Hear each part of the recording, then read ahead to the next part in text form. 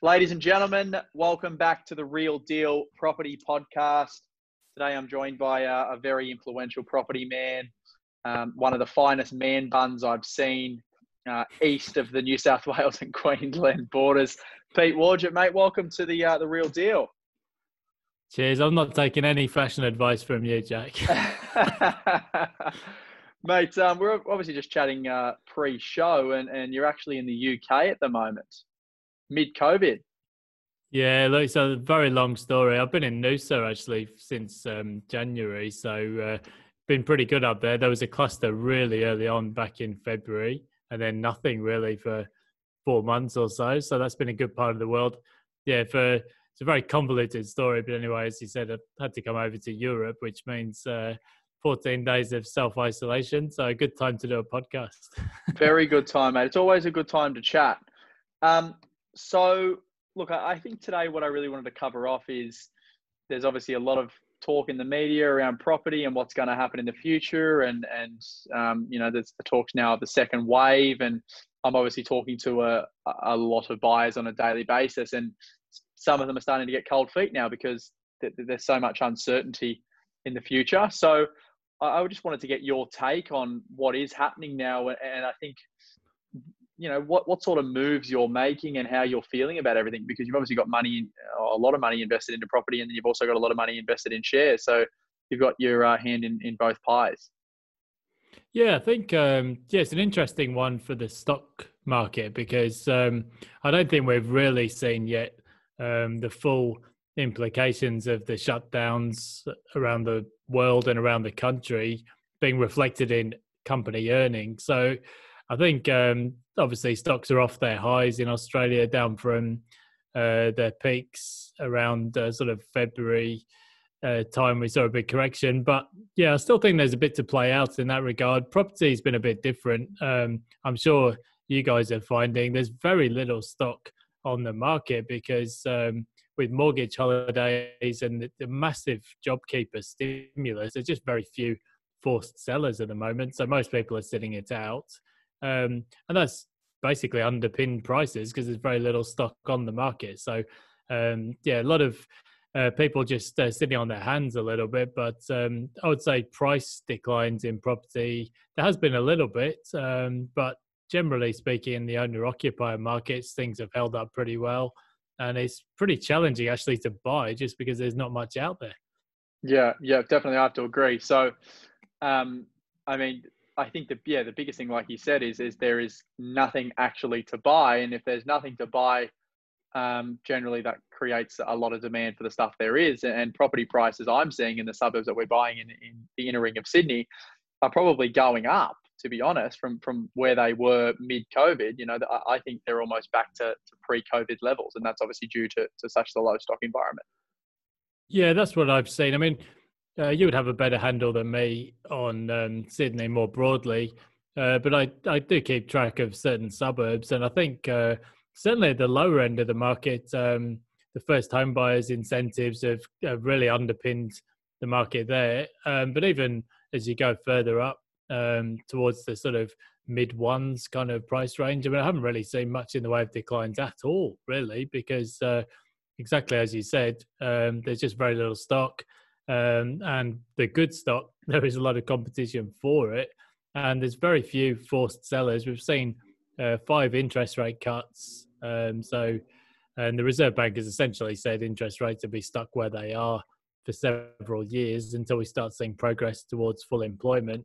That's really kind of stemmed any decline in the main owner-occupier markets. I suspect certainly in Brisbane, the markets that are really hurting is mainly retail property, and I would think some of those CBD apartment markets are struggling simply because Airbnb rentals, there's no freedom of movement for a lot of international travellers, and also a lot of international students are stuck overseas. So I think those are the markets where there's a bit of pain because if you've got a student rental or an Airbnb let, a lot of those have been untenanted for a period of time, so that should bring down rents in that area. Yeah, definitely. How are you seeing things, let's just say post-COVID? There's obviously so much talk at the moment around the job seeker and the mortgage repayment holidays, and when they come to an end, what actually happens. So how are you seeing all that play out? Obviously, you've been in the market now for a very long time, and you've seen your fair share of ups and downs. Yeah, I think there was originally some kind of a concern that we come to September, the JobKeeper rolls off, the mortgage repayment holidays end, and we have this kind of fiscal cliff. But one of the things you see in economics is when everybody knows about a risk like that, suddenly everyone starts talking about it, and then it no longer becomes the risk that people thought it was. So the JobKeeper will be extended out, I suspect. So the Treasurer will do a statement on July 23, an economic statement. I don't know for sure what the terms of the extension will be. Maybe it will focus on the hardest hit industries and sectors, or they're splashing more cash around now for some cohorts like retirees and stuff. So I think you remember there was the accounting error when they collected the data incorrectly, and it was originally thought that the JobKeeper would be about 60 billion larger than it's proven to be. So, I mean, that's the equivalent of finding $60 billion down the back of the sofa. So my guess is they will use that 60 billion in hand to just extend the JobKeeper out into next year. The mortgage repayment holiday is a bit the same. I think banks will encourage people to start making repayments where they can. But if there are stressed borrowers, there's very little incentive to send those borrowers to the wall. And what banks will do is probably extend the mortgage payment holidays all the way out until beyond Australia Day weekend next year, just to get us through that black hole period over Christmas. And the regulators have come to the party on that in that regard. So banks won't have to treat those loans for capital adequacy purposes as non-performing. So in other words, the banks can use their capital buffers to absorb that shock through until next year. So I guess overall that will just help to smooth things out until the economy can open up properly again. Yeah, yeah. And in terms of when this does come to an end, because obviously one day it will come to an end and life will normalize, where are you seeing the majority of the pain to be? Is it going to be in the blue chip markets, or is it going to be in the lower socioeconomic areas? How are you seeing that play out? Yeah, it's a good question. I think if you look at the most up-to-date payroll surveys, the parts of the economy where jobs have really been hit been things like tourism, but also particularly a lot of casual roles, hospitality, things like that. So a lot of those employees are typically renters rather than owners. But I mean, one of the things that's been really interesting to see, if you look at the sheer size of the stimulus, it's actually arguably more than enough to offset the wages decline from job losses. And there's a huge chunk of the economy where people have actually not been impacted in terms of their income. Some people have actually seen their incomes go up. So, and the other thing that's quite interesting, if you look at things like luxury car sales, the sales of Mercedes, and you would know this being a white shoe boy in the eastern suburbs, luxury car sales, so for Mercedes, it's an all-time high last month. So there's a lot of people who would normally spend their money sort of going on skiing holidays in Japan, and they've been denied that opportunity. So there's an awful lot of cash just sitting there on the sidelines. And, where's that going to go? Well, basically, I would say coastal housing, coastal luxury premium properties, and also just capital city property. So I think there's going to be a lot of pain for some parts of the economy, and I expect unemployment will be closer to 10% than 5% by the time all this washes through. But I still think, there's a lot of wealth out there, and Australian property is just a way that people pass down wealth in Australia intergenerationally. So I think people will be surprised over the next 3 years how some of the premium markets actually perform, and probably quite strong. Yeah, and I tend to agree. I mean, like I was saying at the start, the areas that we work in, there is such low stock and such massive buyer demand that it's almost impossible for these property prices to fall, because the amount of properties that are for sale, there's 2, 3, 4, 5 buyers, and then when that property sells, they're looking for the next one. And I think, just the sentiment shift from 12 weeks ago, when all of this, or 13 weeks ago when all of this happened, to when the restrictions eased up to now, has been crazy. And I think the more and more good news we get, regardless if we get this second wave or not, the more and more good news and the more and more we normalize, I think the more people forget about it and go on with their daily lives, and generally the daily lives of Australians incorporates property, right? Yeah, I think that's probably the biggest unknown is if the second wave in Victoria, if there's any kind of replication in New South Wales or Queensland, that could have a knock-on impact to business confidence and consumer confidence. But assuming the economy reopens back towards some kind of normal, then you'll generally see consumer confidence rising, and the sort of desire to buy a dwelling will follow that. I think as well, I mean, the Reserve Bank has got on the front foot here. So they introduced what they call yield curve control. So targeting the 3-year bond yield in Australia at 0.25%. So that's a key funding benchmark, as you know. So for you and me, what does it mean? Well, 3-year fixed mortgage rates probably available from about 2.09% or something. I mean, these are mortgage rates that we couldn't have even dreamt of in sort of 2006, 7, 8. So yes, there's a period of uncertainty at the moment, but interest rates are going to be at levels that we couldn't have even conceived a decade ago. So, as you know, interest rates kind of act like gravity for property prices in Australia. Yeah, definitely. Talk to us about protection and what you did, or how you thought when all of this started to come to fruition. Obviously, there would have been a point where you thought this is not really affecting us. It's in China, and then one day it actually become real in Australia. And I think to say that there wasn't some level of fear in everyone to how serious this would get, I think would be naive. But what did you think, and what did you do when all of this come to fruition and you thought, how long is this going to last?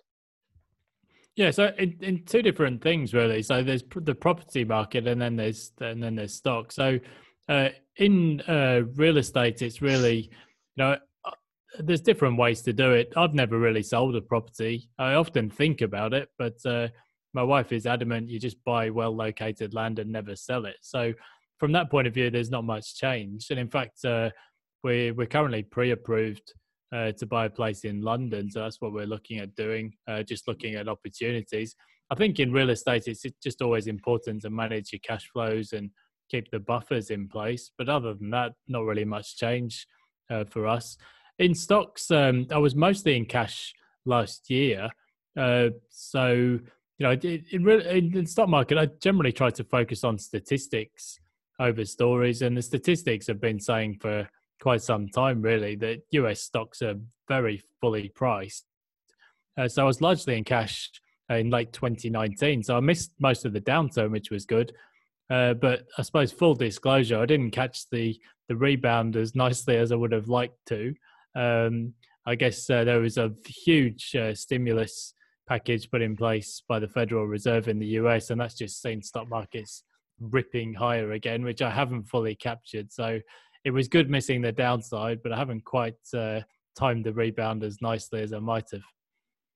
Right. Okay. So there wasn't really, I mean, from your perspective and what it sounds like, there wasn't really a big, I guess, fear and what's going to happen. Am I going to lose all my money? Am my property's going to be worth nothing? Should I sell? It was just another day in the life of Mr. Wargent, and it's taking things as they come, huh?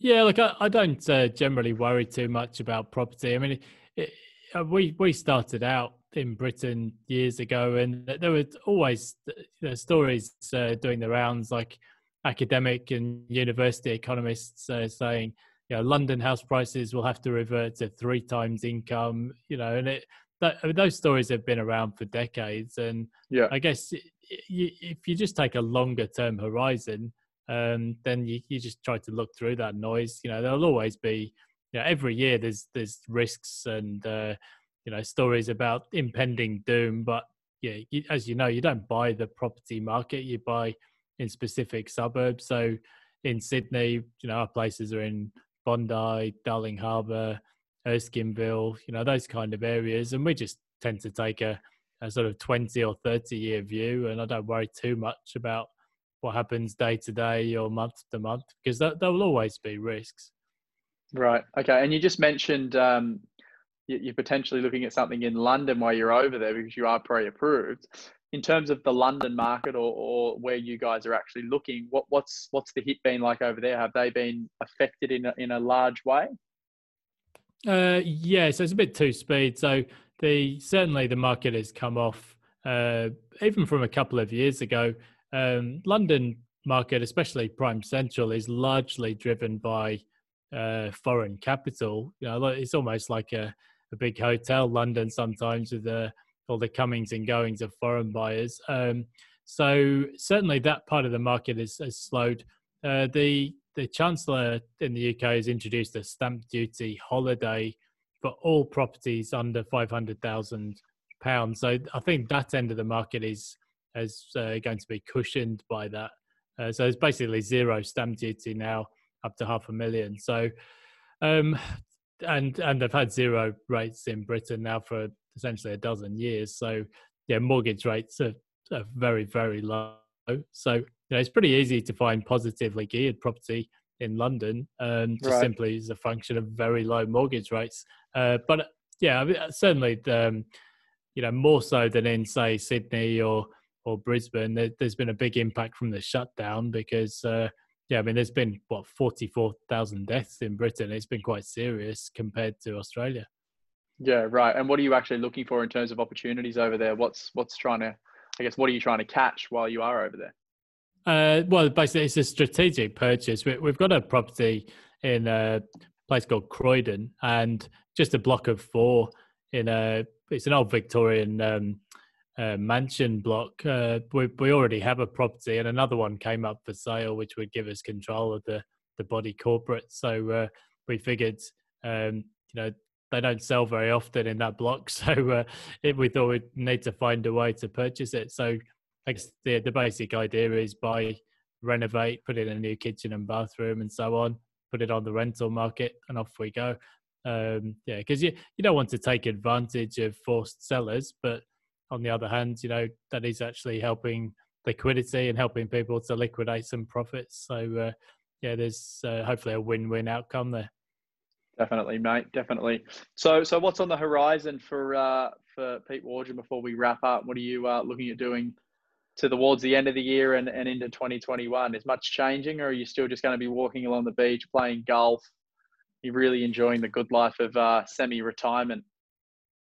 You shouldn't believe everything you read on Instagram and Facebook. I've got 2 very hard work children to look after, but so a couple of things. We still do buyer's agency work. So we're actually on the 1st of August, we're rolling out a new service to try and catch the wave of first home buyers.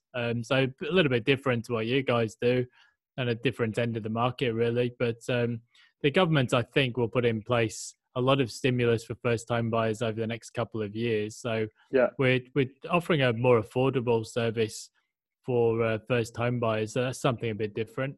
And we still do our coaching programs as well, which I always enjoy. Just coaching people, financial coaching and business coaching and that sort of stuff. So there's always plenty to keep busy with, and a little bit of golf as well, obviously. Beautiful, mate. Well, I think a lot of the listeners for this show would be first home buyers, so there's probably a lot of people that'll find a lot of value in that. So will that be launching on your website, or will you find it on the socials? Where will they find that information?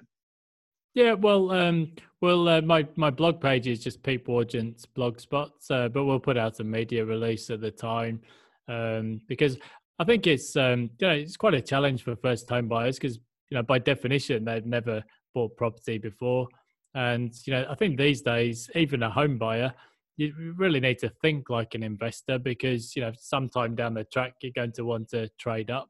We're just putting in place a much more affordable service to help people buy well and avoid some of those pitfalls because I think back to when I bought my first property, I had no idea what I was doing. It was just sort of learn as you go sort of stuff. So yeah, just trying to guide people through that process, but at a much more affordable price point. Yeah, I love it, mate. Well, it's been an absolute pleasure talking, mate. It's been a little while between beers, and obviously you only drink Coca-Cola. So when the borders open back up, mate, we'll have to catch up and have one, I think. Yeah, get back to the Brunswick Hotel. Yeah, one day you'll have kids like me, and you'll understand why. Beautiful, mate. Go and enjoy the I guess the fun you can have in London while you're there. Thank you, sir. Cheers. Cool, Speak mate. soon.